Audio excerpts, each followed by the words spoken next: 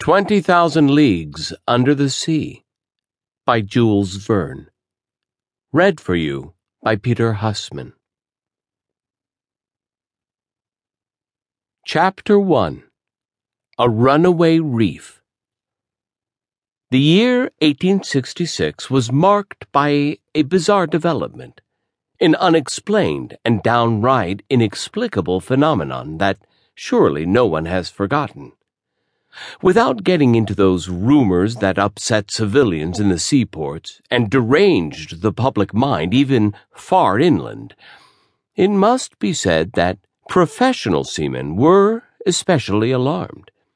Traders, ship owners, captains of vessels, skippers, and master mariners from Europe and America, naval officers from every country, and at their heels the various national governments on these two continents were all extremely disturbed by the business.